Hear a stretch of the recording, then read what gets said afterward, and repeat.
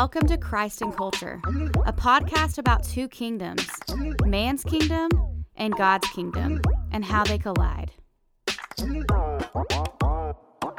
What's going on, everybody? We're back. This is Christ and Culture, and today I'm going to be speaking with my buddy Brian Berry on understanding Scripture, reading Scripture, trying to know how to study the Bible. Man, this is so important because a lot of times we look at the Bible and we're like, man, I don't even know what to do with it. You know what I'm saying? So it's going to be awesome to hear what my buddy here has got to say about discerning the Scriptures. Man, Brian, tell him a little bit about yourself. Yes. First of all, thank you, Paul, for welcoming me on the podcast, man. I'm excited to talk about the Bible. It's my favorite subject. You can ask my wife. They're probably tired of me, preaching and teaching to them about the Bible. So I get to share Same here, man. Same here. She's probably like, go and tell somebody else. Well, I've heard enough. Yeah, but in regards to myself, so I'm Brian Berry, as you already stated. So I'm a student at Southwestern Baptist Theological Seminary, a lot of titles, and that's in Fort Worth, Texas. So I'm a PhD student. My major is in New Testament, and my minor is in Old Testament. So it's a long story how I got into there, but I did my MDiv at Southwestern as well, and was inspired by the professors there. Namely, there's one particular professor, Dr. Aaron Sun, who convinced me, dragged me, compelled me to go further in my studies. And, since I made that decision, I've been richly rewarded. So right now, not only am I a student at Southwestern, a PhD student, but I am also the tutor for their languages department. So I'm the biblical Greek and biblical Hebrew tutor. So any of the students that need help in their languages, they come to me for help and assistance. And then starting last semester, so the fall of 2022, I started teaching adjunctly as the Greek professor for Southwestern as well. So that keeps me busy, as well as my family life. So I'm married to Stephanie Berry for 13 years. I'm going to get that correct. Is she going to be listening to this?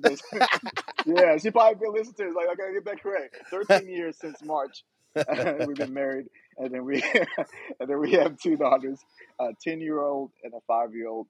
So I'm a daddy of girls, daddy of daughters. And that's been fun. My house is like the Showtime at Apollo every day. It's always singing and dancing and talking, a lot of talking. And then outside the family life, I serve in the church. So right now I'm an associate minister at Destiny Church in Fort Worth, Texas. James Womack is the pastor, for those who want to check that out. Been preaching the gospel. I'm an ordained minister, Baptist minister. I've been preaching gospel for 12 years. So just 1 year short of the time I've been married. So yeah, that's me in a nutshell. Awesome, man. Awesome. Yeah, you talked about Hebrew and Greek tutoring. Yeah, you my tutor, man. That's how we kind of met. Yes, because you were one of the I can't remember what they call it, assistants in the classroom or whatever. And he was like, yeah, we're gonna teach some. I'm gonna show you how to do Hebrew and Greek, man. So I signed up for both, man. And yes, it's been definitely been a big help, man. So I appreciate you on that, and that's why I found out that you had such a passion about the Scriptures and a love for the Scriptures and how to study them. And so that's why I wanted to talk to you about this. And I'm glad that you showed up, brother. And so the first question I really want to ask you, though, is there a difference between reading the Bible and then studying the Bible? And if so, which one should we be doing? Yeah. So I would say yes to both questions. Yes, there is a difference between reading and studying the Bible, and we should be doing both. Yes. So yes to all of it. But to go a little deeper than that, there is a difference between reading and studying. And first thing I want to say is, we should always be reading the Bible. So even if you don't have time to study, because study takes more time, studies when you're going deeper, you're getting more in depth, you're asking questions, you're possibly using resources, you're probably writing things down or putting things in your notepad on your phone or whatever app you use. So you're doing some more in-depth stuff when you're studying the Bible. But when you're reading, you're just reading casually, you're reading through, you're looking through. You may even nowadays listen to it, Yeah. like have an audio Bible. So reading is more informal, it's faster. Uh, but the difference is like to put it like this: between reading and studying is going deeper. When you're studying, you're going deeper. You're just a casual read.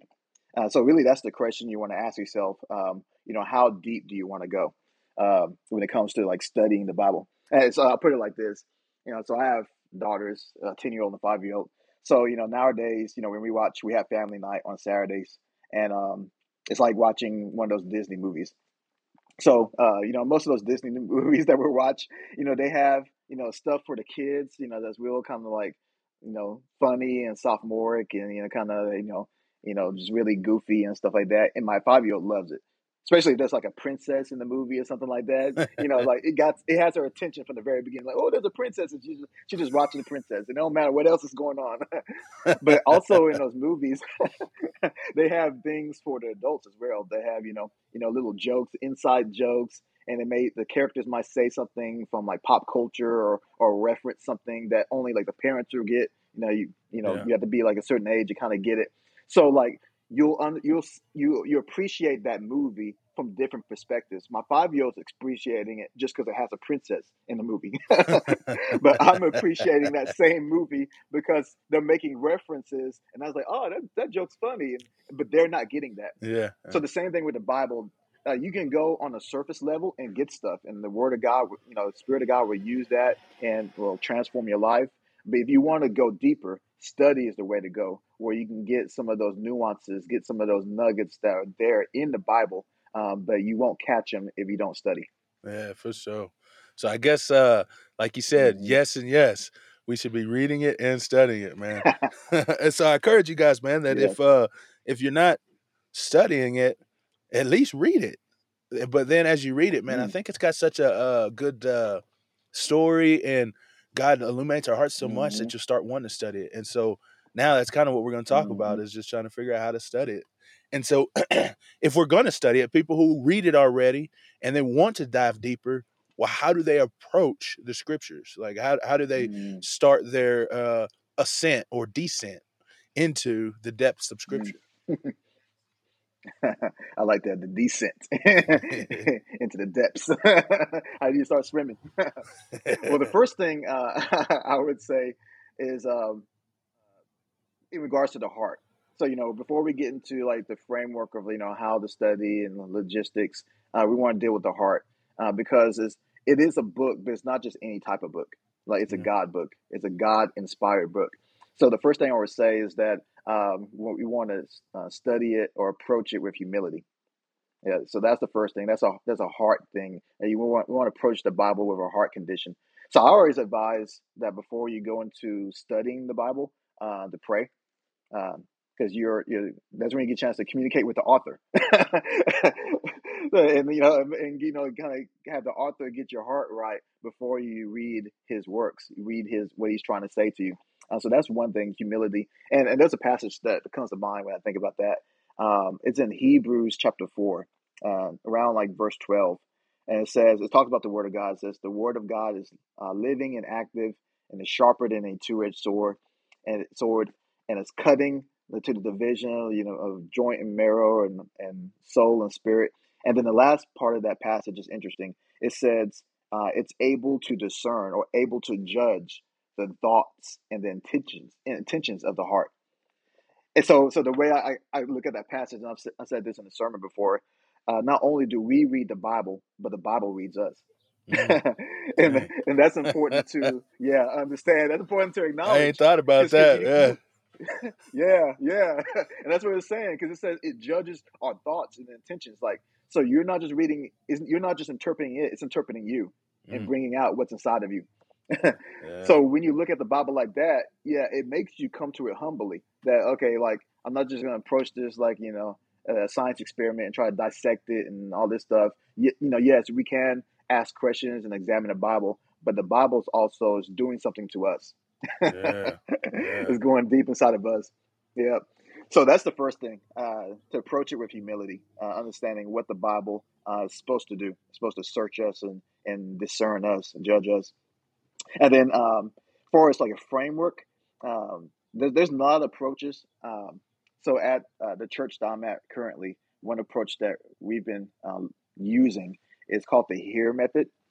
Mhm. So it has this, it's an acronym. So HEAR, HEAR. So H is for like highlight. So that's when you take a chapter and then you find like the main verses of that chapter and then you highlight it. So you can literally just highlight it with a pen or something or a highlighter, or you can just highlight it by putting a name on it, like putting a topic. So that's highlight. That's H. E is explain. And then by explain, you're like kind of asking questions of the text. So like for one question is like, what is the context? So what is this chapter about? What is this book about? Um, who is the author writing to? So who is the intended audience? That's important. Who is the original audience? Because that's going to change the way you look at what he's writing. If the intended audience was the children of Israel walking through the desert, about to go into the promised land, it's gonna be different when they hear certain things compared to someone who's already in their house and settled and situated and waiting on a 401k. Like it's gonna be a different on the way you hear his words. So you need to deal with how those words would have meant what they would have meant to the original audience. And then that's E. And then another and then still staying with E, not only what it meant to original audience, and you put that in your own words. So Mm. you're not just you're putting it where you can understand it, where you can interpret it, and so that's E. Those are all the questions you need to ask of the text, and there's just some of them. And then once you get what it means from E, A is apply. So you got what it meant from the original audience, and then that's when you finally bring it over to 2023, or bring it over to whatever time frame or setting that you're in. But you want to do all of that work before you bring it over. Yeah. Understand what it meant to the original readers, what it meant to the author, not only like Moses or the Apostle John or Apostle Paul, but what did God mean when He was using those authors in writing that particular text. And then there's that principle from what they meant, you can carry it over, and that will apply to where you are today. So that's apply. And then the last one, R, is respond. So you do all that work and you finally get what it's meaning, not only to the original hearers and the readers, but what it means for you right now. But you got to do something with it Yeah. because it's not just a head knowledge. Yeah, you need to do something with it. So respond is, whether you need to believe something, whether you need to change your way, whether you need to do something, whether you need to forgive somebody or ask for forgiveness, you need to respond in some way. So that's one of many methods or frameworks that you can study the Bible with. Man, I like that last part. Because I do one myself, and I do like what's it say about God, what's it say about man, what's it actually saying, and then application. Yeah, But to know what it says about God, to know what it says about man, to understand what it's saying, and then to even apply it, but you don't respond to find application from it, but don't even respond to it, it don't matter. yeah, So man, that's a good yeah. It one. doesn't matter. I'm Yep, gonna have to add yep. that one on there. Respond. It don't make my 4 questions. It didn't give me another thing. That's not a. I guess I could say how are you going to respond, but yeah, There you that's go. You good, can add it man. to So what is the method that you use though when you study the Bible? Whenever Brian Barry sits down at his desk, he pops open it. the Bible, man. How does he approach the scripture? Yeah, good question. So I'm being obedient to my church. So I do use the HEAR method because anything I tell other people to do, I want to do it myself. Not only to not be a hypocrite, but also I want to see if it works. I want to see that if it's actually something that they should be doing, and I want to model that. So I've been using that same method. But generally speaking, one thing I always keep in mind is the context, and I can't say that enough. Whenever I'm looking at a particular passage, used to when I was a beginning Christian, I would like look at the famous passages or the passages that sounded good, and I'll just read read that verse. Usually it's one verse, and then I would memorize it. But since I've grown in my faith, grown in the way I read the Bible, now I read the context. So I read a chapter or read a book, And it's probably good to actually, take a book at a time and read it chapter by chapter. Mm. And you can still, memorize, do scripture memory on your favorite passages, but now read those passages in the context of that chapter and in the context of that book. And then it gives you a full picture of what that verse actually means. Because it's very easy to take that out of context, and we can talk about that later. So that's one thing I do. I'll make sure that I read it in context. And then I, just like in the HEAR method, I ask questions about the text. Yeah. So who is it writing to? What stage of biblical history are we in? So are we in the patriarchs where God's still working inside of a family, like the family of Abraham or the family of Jacob? Is God working with a nation? With the nation of Israel? Are they in a are they settled in the land? Is there a divided monarchy where there's a division, and that kind of tells some of the story of one side, the north, is acting crazy, doing all type of crazy stuff, and in the south, Yeah. they ain't too far behind. They're not as bad yet. Or are we in the time of Jesus where he's calling out disciples, and there's people who see what he's doing, and they act like I see what he's doing, but nah, he can't be the Messiah, or we're in the church age where Jesus has already done his work, and then we're looking back on what he's done, and we're making implications on that, on how we should live our lives, how we should treat our neighbors, how we should serve and love one each other in the church. All those things make a difference where we are in the story. So I look at I ask questions like that. And then another thing is I look for repeated themes and repeated phrases. So that's one thing that's really helpful for me because the author of the Bible, the God, as well as the human author, whether it's Moses or apostles, they didn't stutter. so most of the time, if they're repeating something over and over and over, just like a preacher, they're doing it for a reason. So so there's certain things that they're saying over and over, certain themes. So if you can catch on to this theme, like, you know what, I think this is important. The author of Hebrews keep on saying that Jesus is better. Like, he's better than the angels. He's better than Moses. He's better. He gets a better rest than Joshua. He has a better priesthood than Aaron. I wonder, this might be pretty important. So catching on to those themes, those phrases and themes, Jesus might be better. Helps me. Yeah, he might be better. I think he's trying to say something about that. So that's important, and that'll shape the way we read as we're reading verse by verse, chapter by chapter, book by book, taking note or observing the way the author is laying out his story, how he's communicating the text, is one way how I study. So I hear you talking a whole lot about, this is going to be a multi-tiered question here. Are you talking a whole lot about background information and that we need to know the culture? So how important is it for us to do that? And is it necessary for us to have to be able to understand the Bible? Because I know a lot of people may not have a good grip on the culture and the way that people lived back in that time. Yeah, good question. Yeah. So one thing that you'll notice, especially reading, I'm gonna pick on the Old Testament for a little bit. That's my favorite part, man. I can say that you better keep it tiered, man. I'll be careful. I have a love for the Old Testament too. I'm an Old Testament minor, so I have a love for it too.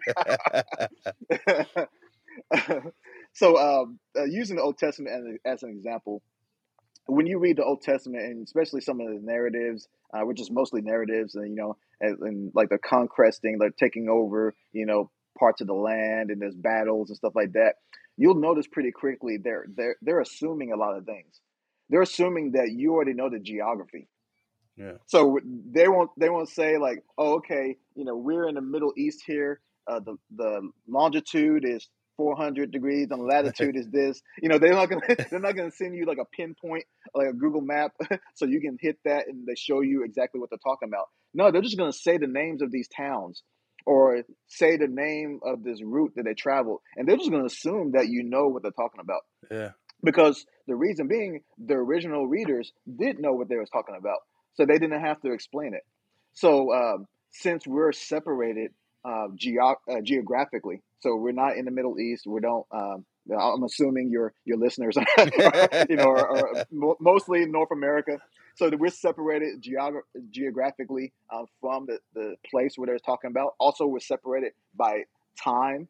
So that happened thousands upon thousands and thousands of years ago. So people, they speak different. The way they look at the world is different. We're separated by culture, so their culture is different. We're more individualistic in our culture, where they're more a collective society, corporate society. They're agrarian society. They didn't have a Walmart or a Kroger Yeah. to do the shopping. They depended on the land.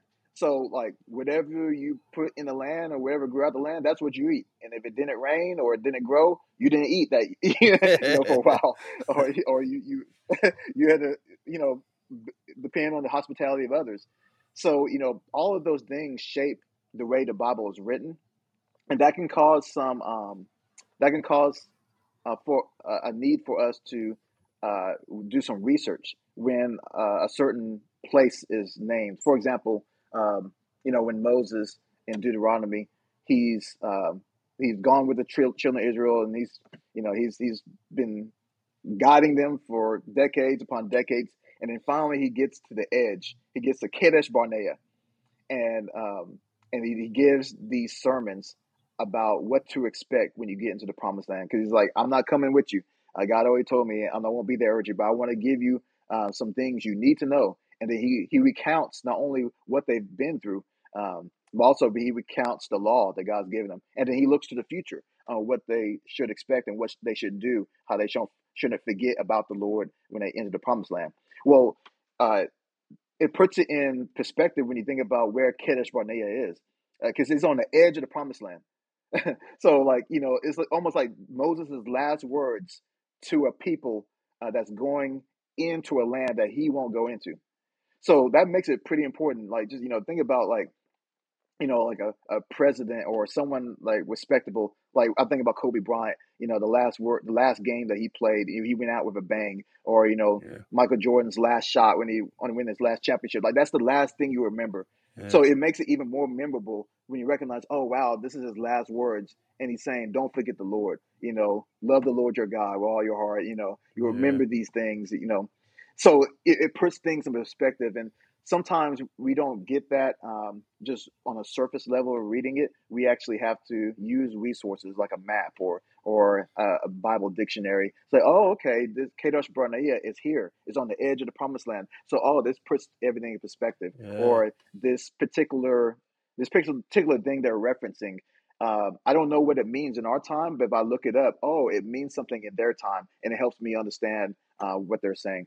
Yeah, that's good stuff, because trying to actually enter into the hearts and the motives of the speaker and the Mm, listener does help. I went through mm-hmm, some stuff with my wife, and she just opened up a different perspective on David. At one time, he was mm, having some problems, and then I just assumed, because I read the Bible, been a Christian for a long time, and then mm-hmm, I'm just like, yeah, that's mm-hmm. just what happened. David just went in, did his thing, went and hung out with Saul. But it's like, but think, Saul, like, literally just before that, was made king, or David, right before he goes to Saul, was just anointed king, and Saul had just been taken. The kingdom had just been taken away, and so for David to go Yeah. hang out with Saul, that's kind of a scary thing, you know what I mean? And so for David to just do that, that's pretty incredible, man. Because he had to have a lot of trust in the Lord, or he was just like an oblivious kid. Yep. So kind of understanding the context and the culture, and even the place, like that Kadesh Barnea. I hadn't realized that Mm-hmm. he was literally standing on the precipice of the promised land, and he could see over there. Yeah. And so when he's like, "Hey guys, Yeah. you're gonna get to go over there," like I'm Mm, not getting to go over there, but before you go over there, let me tell mm, you what you need to act like, or how you need to do, or what you need to yeah. say. And so Yeah. that does give like Yeah. a new perspective, because that's just not only culture, but also Mm-hmm. position, geography. So yeah, Mm, that's powerful stuff, man. mm-hmm. That's powerful stuff. And so you also Mm-hmm. said something earlier about repeated sayings, like you saying Mm, in Hebrews, the author was saying that Jesus is better, Jesus is better, Jesus is better.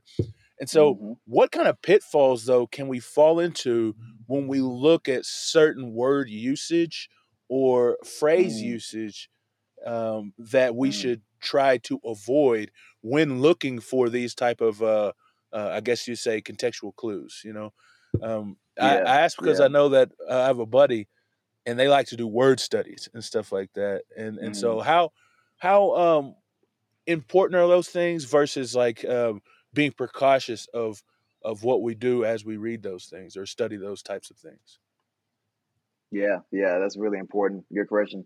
So, yeah, there are some pitfalls. There are some things you need to watch out with anything. You need to be familiar or aware of where the whales are. So, kind of like if you're driving, you probably been on some some roads where you have some drop offs, just beyond the railing. And you kind of look down, and it's like, okay, man, Yeah. I want to kind of hold the wheel pretty tightly on this road.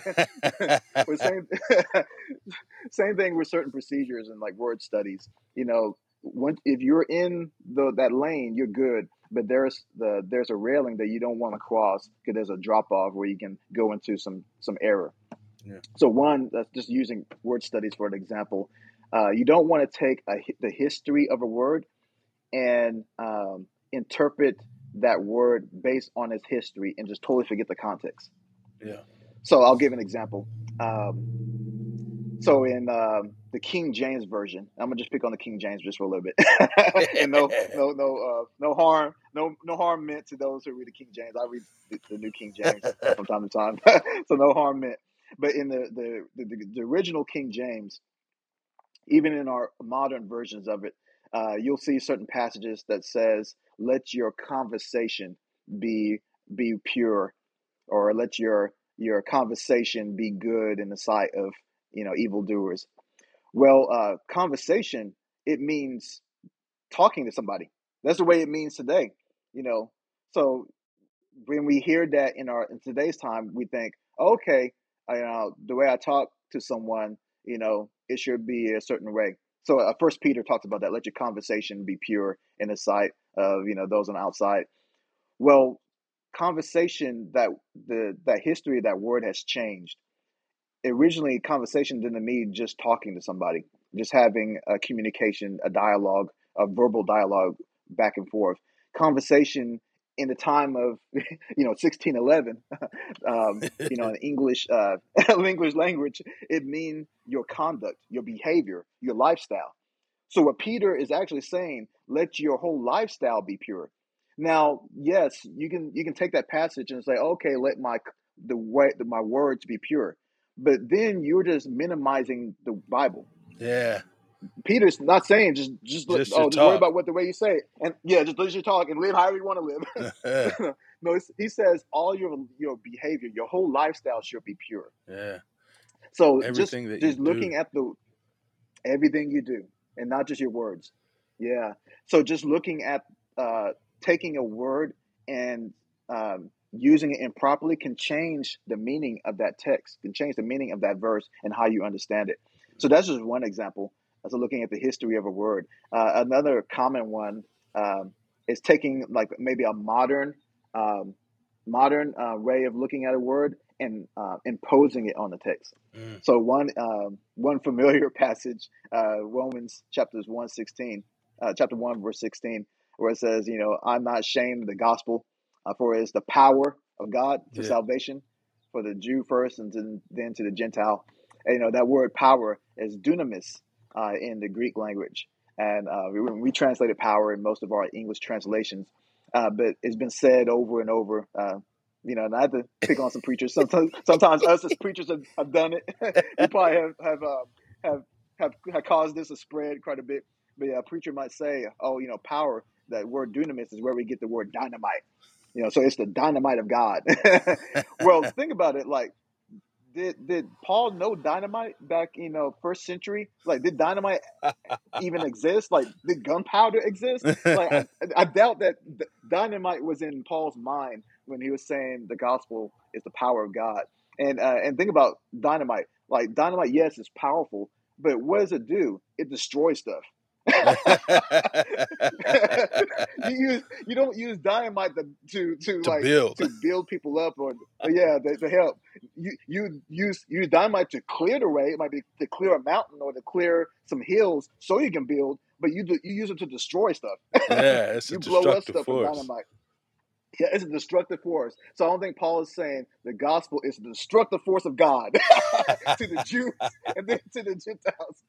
No, he's saying the opposite. Man, what he's saying is the it opposite. destroys the Jews to make way for the Gentiles, man. There you go. See, there you go. You know, and unfortunately, that's probably been said before. That's That's why we're here with you, man, trying to figure out how to read the Bible so that we don't make those types of mistakes, man. Yes. So be careful on the history of a word. Either it's history before the New Testament, or it's history now and imposing it on the original language or the original meaning of the author. So if you do use resources to do a word study, use resources that let you know, okay, this is what it means in this context. And there's a number of resources that do that, and actually read that word in the context of the passage, of that chapter, of the book, and see if that makes sense. If dynamite makes sense, most likely, just thinking logically about it, you know what, dynamite there doesn't make sense. Maybe power means the ability. So maybe the gospel is the ability to save people, and not just Jews, but it's the ability of God to save Gentiles as well. That makes more sense than the power to blow people up.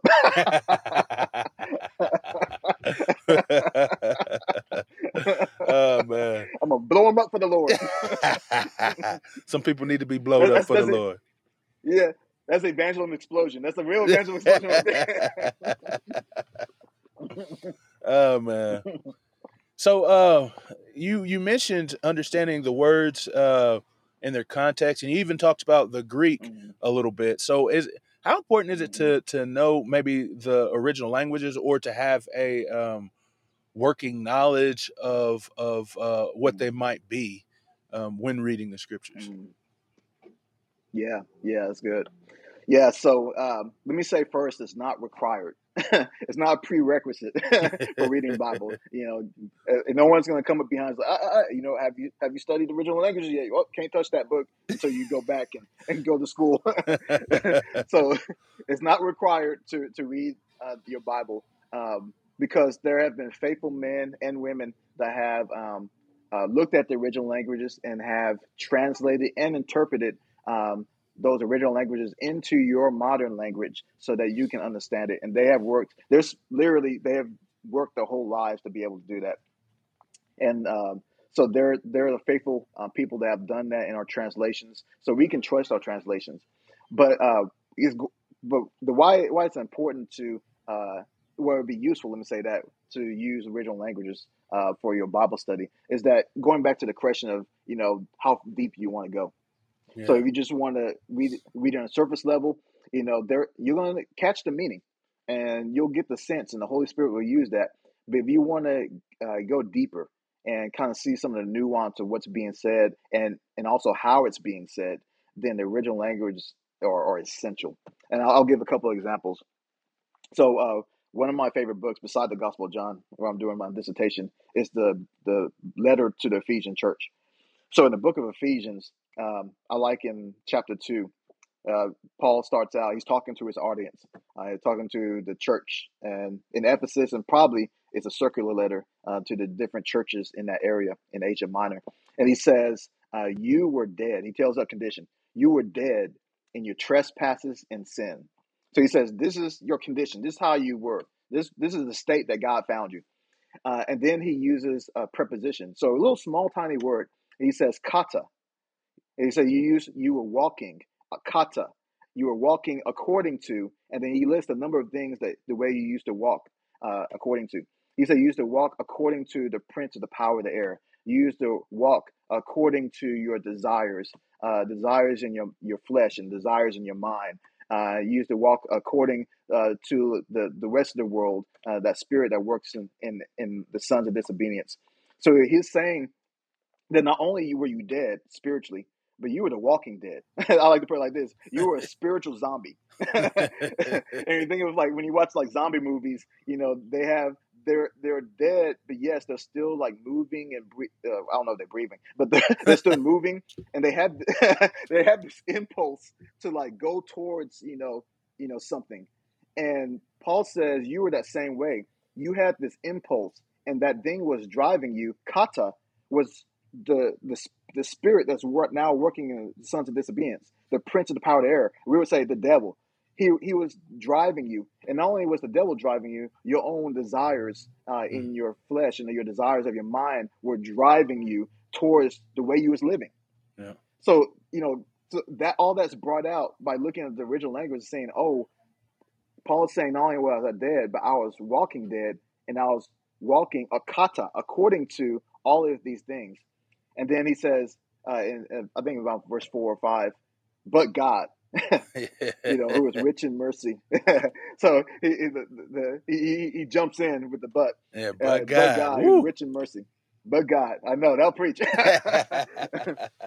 Who is rich in mercy, and he lavished us. And then he uses 3 verbs, and in the Greek language, it's interesting. These verbs are all what we call aorist tense. So they're some would say completed actions. They're already things that are done. He said, but God, who is rich in mercy, with great love, he loved us, and he made us alive. But it's already done. It's past tense. Yeah. So we were dead, and he already made us alive, past tense. But also he says he raised us up. Yeah. No, we as Christians, he seated us in the heavenly places. And he seated us. Yeah. So, and that's past tense. All of those verbs are past tense. And so when we, think about Christian faith, we say, okay, yeah, Jesus rose from the dead, and yes, we will rise. But Paul said we already rose. Yeah, it's already done. We rose man. Positionally. It's already done. It's already done. And we already seated in heavenly places. So in God's viewpoint, in God's eye view, for us, our position in Christ, we're already with Christ. We raised with him. Yeah. We're already seated with him. So like, you're just walking it out. Like the battle's already done. It's already you've already been changed. That's powerful, man. Yeah. Yeah, because positionally we are there. We are with Christ. We're in the heavenly places, man. And you said just walking it out. That's verse 10, man. It says these good works that you've had, you just walking them out, man. Yeah, that's good stuff, bro. Yes, man. You preaching now. I'll give you one more. I can't help it. I am a preacher. See, the Greek language, the Hebrew and Greek can lead to preaching. That's another benefit. So if you study the Greek and Hebrew, you might end up becoming a preacher. Yes, you might, or you'd be a better preacher. Another one that we went through recently in the book of James. So we're going through James in our own time together. Actually, we finished James, but we was looking at James chapter 5. Woo, finally. And we was looking at James chapter 5 the other day. And James in chapter 5, in the beginning of chapter 5, he's talking to the rich, and he's talking about how they're mistreating those who are working in their fields, and they're not paying them, and the wages that they're holding back from them is crying out against them, and all this stuff. And he starts out that passage saying that he uses 3 synonyms, and we saw this together. That means like crying out. He said, "You need to cry out. You need to cry. Yeah, you need to weep, and wail, and the howl. The howl." And in that word he used for howl or wail, it's an interesting word. So it's only used one time in the whole New Testament, and that's in James. But if you were to do a little bit of research in the original language, in the Greek language, you'll notice that in the Old Testament translation into the Greek, which we call the Septuagint, that word is used over and over again. It's used 16 times in the Septuagint. And almost every time it's used in the Septuagint is used in judgment passages. When usually a prophet like Isaiah or Ezekiel or Amos, he's talking to a people that have been treating people wrong. They've been exhibiting injustice. They've been not caring for the poor. They've been doing all these things before the face of the Lord. And now God is saying judgment is coming. One passage in Isaiah 13, he says, "The day of the Lord is coming, judgment is near, your destruction is on the way, so you need to wail." And he uses that word.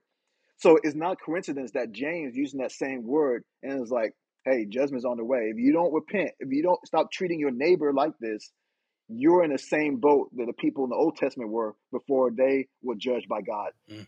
So looking at the original language can help you see connections in the Bible that are there.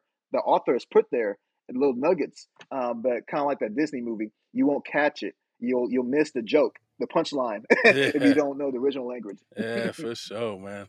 Yeah, that's good because Mhm. you're right.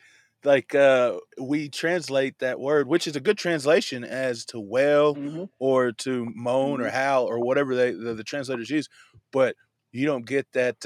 I think I listened to a little of the guys called like Bible Project, and they call it Mhm. hyperlinks. It's like, and you don't get the Ah, hyperlinks. Like, you got the blue letters, you yeah, click on it, and it shows you, it reveals to you something else that's connected with it. You don't get that, yeah, man. And yeah, that's the beauty of yeah, the languages. And you talked about how yeah. we have faithful translators of the language for the scriptures that we read today, and so we shouldn't Mhm. be discouraged if we don't know the original languages. And I have come to see that Mhm. as true as I read different translations. And so I want to ask you, man, Mhm. what do you think is the best version of the translations? Or like, it's a loaded question. It's a loaded question, but Yes, it is. but what do you think? Like, what translation should a person read when they're like maybe just reading, or maybe what Mm. translation should they read if they are trying to do in-depth study, or are all the translations the same, or like, and what are the differences between them? So, what's your thoughts on the translations and such like that? Okay, cool. At first, when you asked that question, it was like, man, that's loaded because it's like asking like, what's the best like dessert? What's the best ice cream? And if it was my kids, I was like, any ice cream, as long as I have it, like as long as you give it to me, I'll take any ice cream.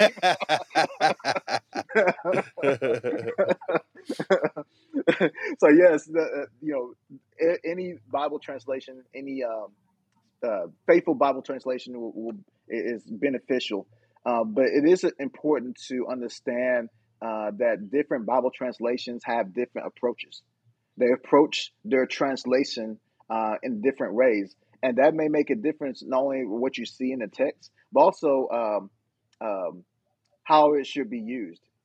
Mm, So, for example, usually uh, most scholars or most books that talk about this subject, they put the translation on a spectrum.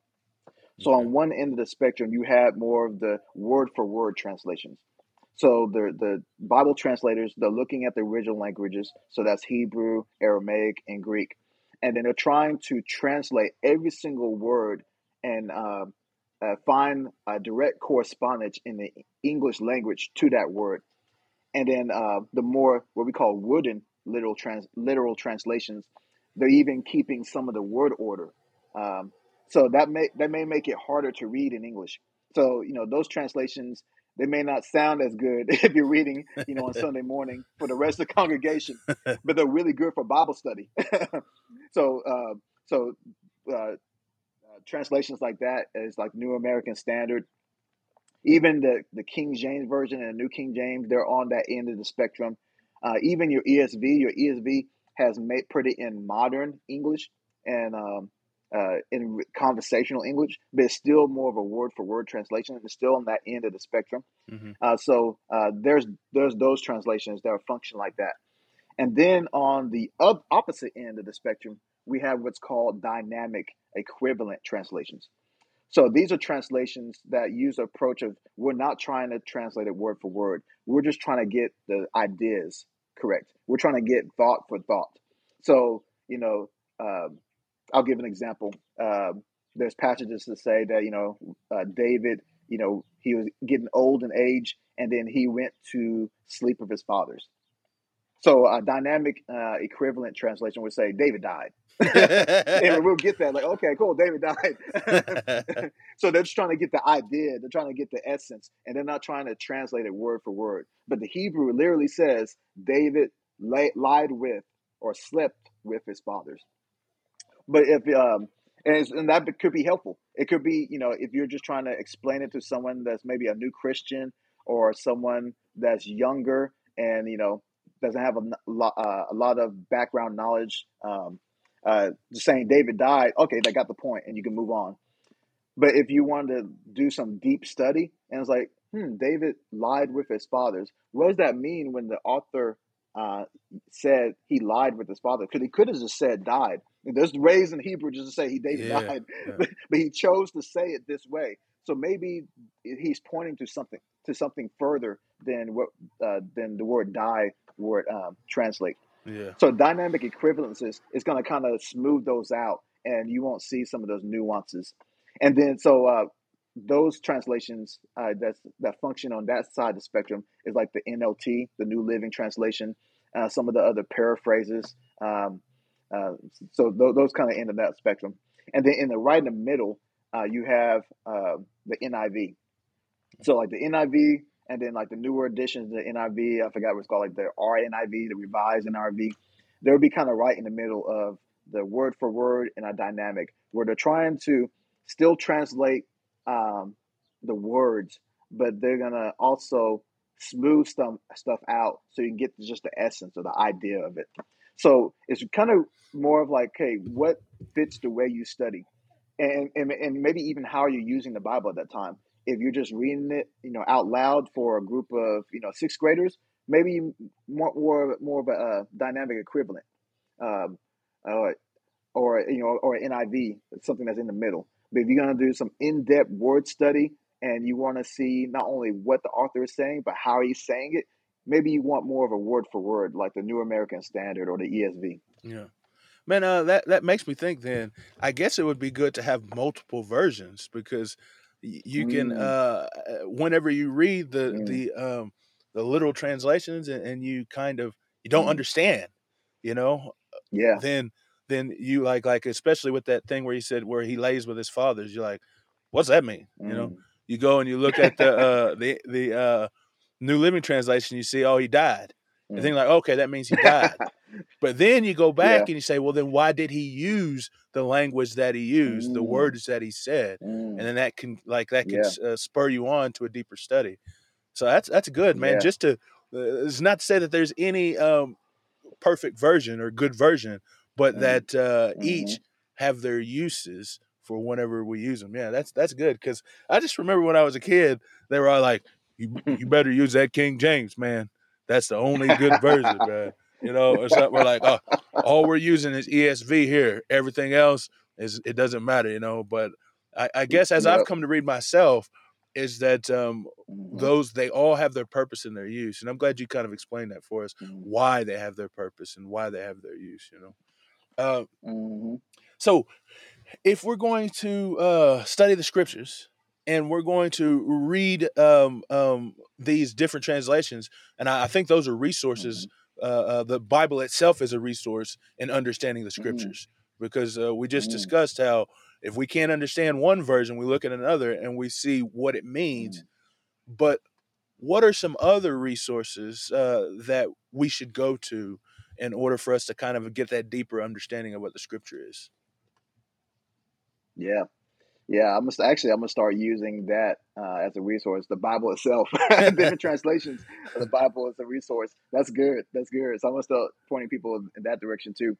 But in addition to different translations of the Bible, some resources that are helpful are like Bible dictionaries or Bible encyclopedias, because when you're reading a text, like we mentioned earlier, the author is assuming that you're already there, that you already know some things. So, like for example, in the book of Jonah, when God tells him to go to Nineveh, and then Jonah has an issue with it. And then later in the book, he tells why he has an issue, because I know what type of God you are. Yeah, Your loving God. kindness and merciful, compassionate. Yeah, all these things. Yeah. And that means you're going to forgive them. They're going to repent and you're going to forgive them. And I'm going to be mad because they don't deserve forgiveness. But if you're just reading on the surface, it's like, wow, why would Jonah be so hard-hearted towards the people of Nineveh? Why they don't deserve forgiveness? Well, that's when a resource like a Bible dictionary would be helpful, when you can look up Nineveh in the Bible dictionary, oh, it's the largest city in Assyria. And Assyria was a great empire and treated some people pretty badly. They're pretty ruthless in the way they treated people. And the Jews were one of those people that saw how they were treating other people. So like Jonah was like, you know, I don't want them to be forgiven because they are ruthless. Yeah, that's bad folks. And then there's some bad folks, and then you can apply that to modern times. So where are some people in today's time, in today's culture, maybe different countries or different people that are on your bad side, Yeah. people that you think or Don't deserve beyond forgiveness. forgiveness or despicable, don't deserve forgiveness because of the way they treated other people. Yeah. Where Jonah was in that same boat, he was in that same camp. So just like Jonah had to get over that and God had to work on Jonah, maybe God has to work on us. Yeah. So you can get that from that resource using a Bible dictionary to understand really the whole book of Jonah and things like that, to understand why things are happening or why people are being talked about a certain way. So that's one resource, a Bible dictionary. Another one, we mentioned this earlier, just a good Bible map. A Bible map or atlas. That can be helpful to see where are these places, like on the Apostle Paul when he's doing these missionary journeys, and you see there's a method to it. So he's going in a full circle and he comes back and he stops in Antioch. Then he goes out again and makes a full circle and he comes back and stops in Antioch and he goes out again, makes a full circle and stops in Ephesus. And it's like, hold on, he's going to Ephesus now and he's staying there. Oh wow, he changed his headquarters. Like so, he's moving west because the gospel is moving west. And so that means when he's talking to the Roman church and he's saying, hey, you know what? I want to send this message to you because I plan on going to Spain. I want to see you first and have some fruit among you, and then I want to go to Spain. Oh, he's going even further west. Like his plan is to reach the whole world with the gospel. Yeah. So having a good Bible map can give us a sense of the things that are assumed by the authors that you already know them. And then also it gives us a picture on what's happening when we see the geography of the Bible. So a good Bible map would be helpful for that. And you can find some pretty good prices nowadays. And then another one is helpful, and they're pretty common now, is commentaries. Mm-hmm. So I would get a good consistent evangelical commentary. So there's a number of different series you can find out there, like by Baker and B&H and Zondervan, that they're faithful. The scholars are faithful Christians and the faithful translate and interpret the word, and they're helpful for helping you see some of the nuances, not only what's being said but how it's being said. Mm-hmm. Sometimes thinking about the Zondervan series, they might even outline the passage for you, so you can see okay, this is a purpose or result clause, which means that he's giving you the purpose of why I'm telling you to do this.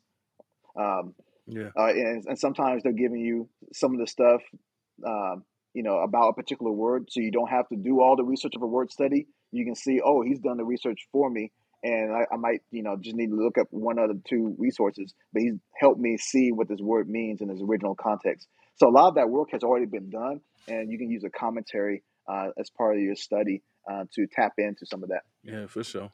Now, we did talk about all these awesome ways that we can use resources to be able to help us study the Bible, but the most important resource, the Spirit of God, we can't leave him out, man. We can't leave him out. How important is he in us understanding the scriptures? And I know you talked about him earlier. Moore talks about praying to get your heart right and humility, because you talk to the author before you read his book. But how important is the role of the Spirit in understanding the scriptures? Yeah, at first I thought you were going to preach for a second. It was like the most important resource. I'm trying to let you give the answers, man. I'm not trying to give the answers. Yeah, I was about to go with you. Yeah. So I would just reiterate that. Yeah, he's the most important resource because we can do all the literary studies. So looking at the original language, looking at even the way it's laid out and how we can see that in our modern language. You're looking at clauses and repeated phrases and repeated themes. We can do all that. We can look at the context. We can even look at maps. But ultimately, is written for a particular purpose to do something in us. Not only written for our hearing, but written for our edification, for our transformation. And so we don't want to miss that part. Kind of like we talked about earlier with the R, how you should respond. Yeah. And and you can't do that without the Holy Spirit. Theologically, we know that. So even backing up before that, we can't really know the true meaning from the original author without the Holy Spirit, because some things are only revealed on the spiritual side. So you can understand, okay, this is what Moses meant to the children of Israel. And you can even imply it's, okay, this is what it means for someone who lives in Texas in 2023. But like, what does it mean for me right now when I'm going through this particular ordeal? And the Holy Spirit will guide you into that. Or you get into a conversation with somebody, maybe your spouse or someone, at a grocery store. And then the Holy Spirit brings that passage that you studied 6 months ago back into your brain. And he's like, oh, wow, this applies in this situation. And that happens over and over. So you giving the Spirit something to work with. You studied that passage before, but now the Spirit brings it back to your mind and says, you need to use it right now. Yeah. This applies right now. You're right. And some of these things, like, man, I ain't even thought about that in forever. I never even remember that until the Spirit moves to use what He's implanted in your brain in order to, help someone else be able to understand and know the Scriptures. So that stuff's so powerful, man. And we are going just a tiny bit long, but I want to ask you, why you so passionate about the Scriptures, man? And then after that, then you can give your handles if you want to. All right, cool, man. So I'm passionate, man. First thing is personal. I became a Christian relatively to some kind of late in life. So I became a Christian when I was 21 years old. So my dad was a minister; he was a chaplain, and my mom was a Christian. So I was raised in a Christian household, and so I've heard the stories. I knew of the stories. I've been to church, but it didn't become real to me. And talking about the Holy Spirit, He had to do that. And He used people. He used the church to do that. He used a Sunday school class, a young adult Sunday school class at the time to do that. But it became personal, and the Word of God transformed me. And then one of the first two signs when I became a Christian that I noticed and my parents noticed was that first there's forgiveness. I had animosity with my dad, and all of that just went away. Now, not everything went away when I became a Christian, but that's one thing that went away. I just had forgiveness for my dad, and now we have the best relationship. We have a friendship now. So that's one thing that happened when I became a Christian. But the second thing is I had a hunger for the Word of God. I love to eat, but it was more than my desire to eat. Like, which is pretty strong. I just wanted to like devour God's Word and just know about Him more and be wise and in His Word, and I just couldn't get enough of it. And that hunger has never went away. So some of it is personal. That fire started on the day I was born again, and that fire has been keep on stoking as I've grown more in Christ and as I read more. And then I want that fire for others. So I have a passion for it, and I know what it's done for me, and I want that for other people. I want other people to be transformed and to catch the flame, to pass the torch. And I want people to, first of all, be saved, and then I want people who are saved to catch that fire and have the joy that I get from like reading His Word, and it's like, wow, I see God in a new way, or I see a different aspect of God that I haven't thought about before.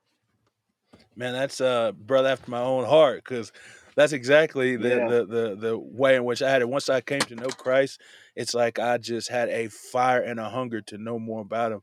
And then whenever I got a little taste, just of a little bit, diving a little deeper, we talked about descending into the depths of the Scripture, man. As soon as I descended, bro, I was just captivated, pulled under, and never wanted to come up, man. And that's how it's been continuously. So, man, hey, I appreciate you coming on the show and talking to us about how to understand the Scriptures, how to read the Bible, and the importance of the Scriptures to us today.